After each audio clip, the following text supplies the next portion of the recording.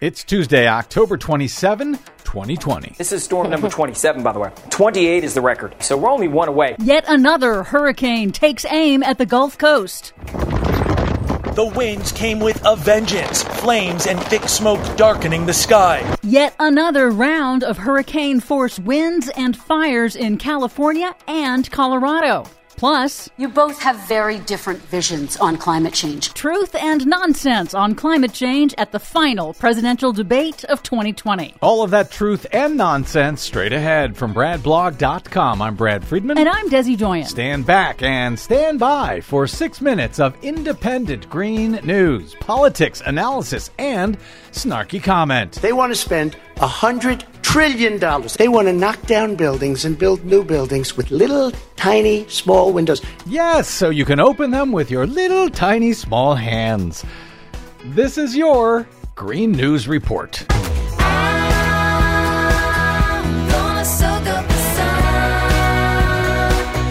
Okay, Desi Doyen, we are officially out of Greek letters that I know in the alphabet. So where are we now in this record-breaking storm season? We are now up to Hurricane Zeta, another hurricane for the Gulf of Mexico. It is on track to strike near the Louisiana-Alabama border around Wednesday. Yes, we are now into the Greek alphabet because there have been so many storms in this historic 2020 Atlantic hurricane season.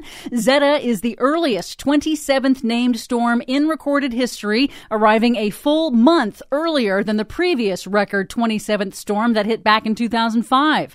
Zeta is the 11th named storm to landfall in the continental United States, and that is a new record for the most U.S. landfalling storms in a single year. And Zeta also sets a new record for Louisiana as the 5th named storm to hit the state in a single season. That is a very unwelcome new record, I should add. Poor Louisiana. Let's hope that Zeta may not hit Louisiana after all. I don't think there's a chance of that, but let's hope that the impacts are minimal. Okay.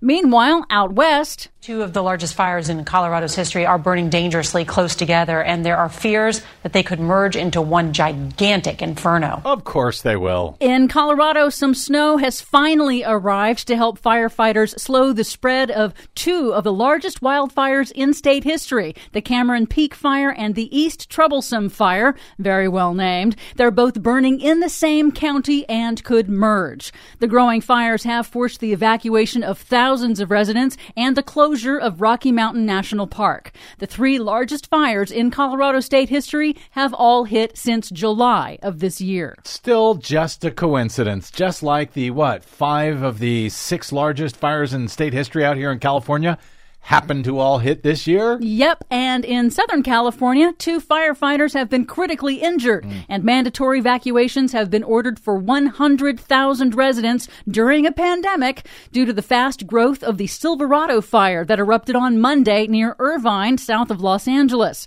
Nearly the entire state is now facing a new round of extreme fire weather with dangerous hurricane-force winds and extremely low humidity. Utilities cut electricity to thousands across the state so that their equipment didn't spark new fires. It is late October. How long is this fire season expected to continue? Fire season's pretty much year-round now, so good luck with guessing that one. Finally, in the final presidential debate of the endless 2020 election, Donald Trump and former Vice President Joe Biden laid out starkly different visions on climate change. Donald Trump has presented no formal plan to address climate change, and indeed plans to further expand domestic fossil fuel extraction, making climate change even worse. Trump again took credit for President Obama's policies that have reduced air and water pollution and carbon emissions, along with the delivering some colorful lies about windows and birds and wind energy and more.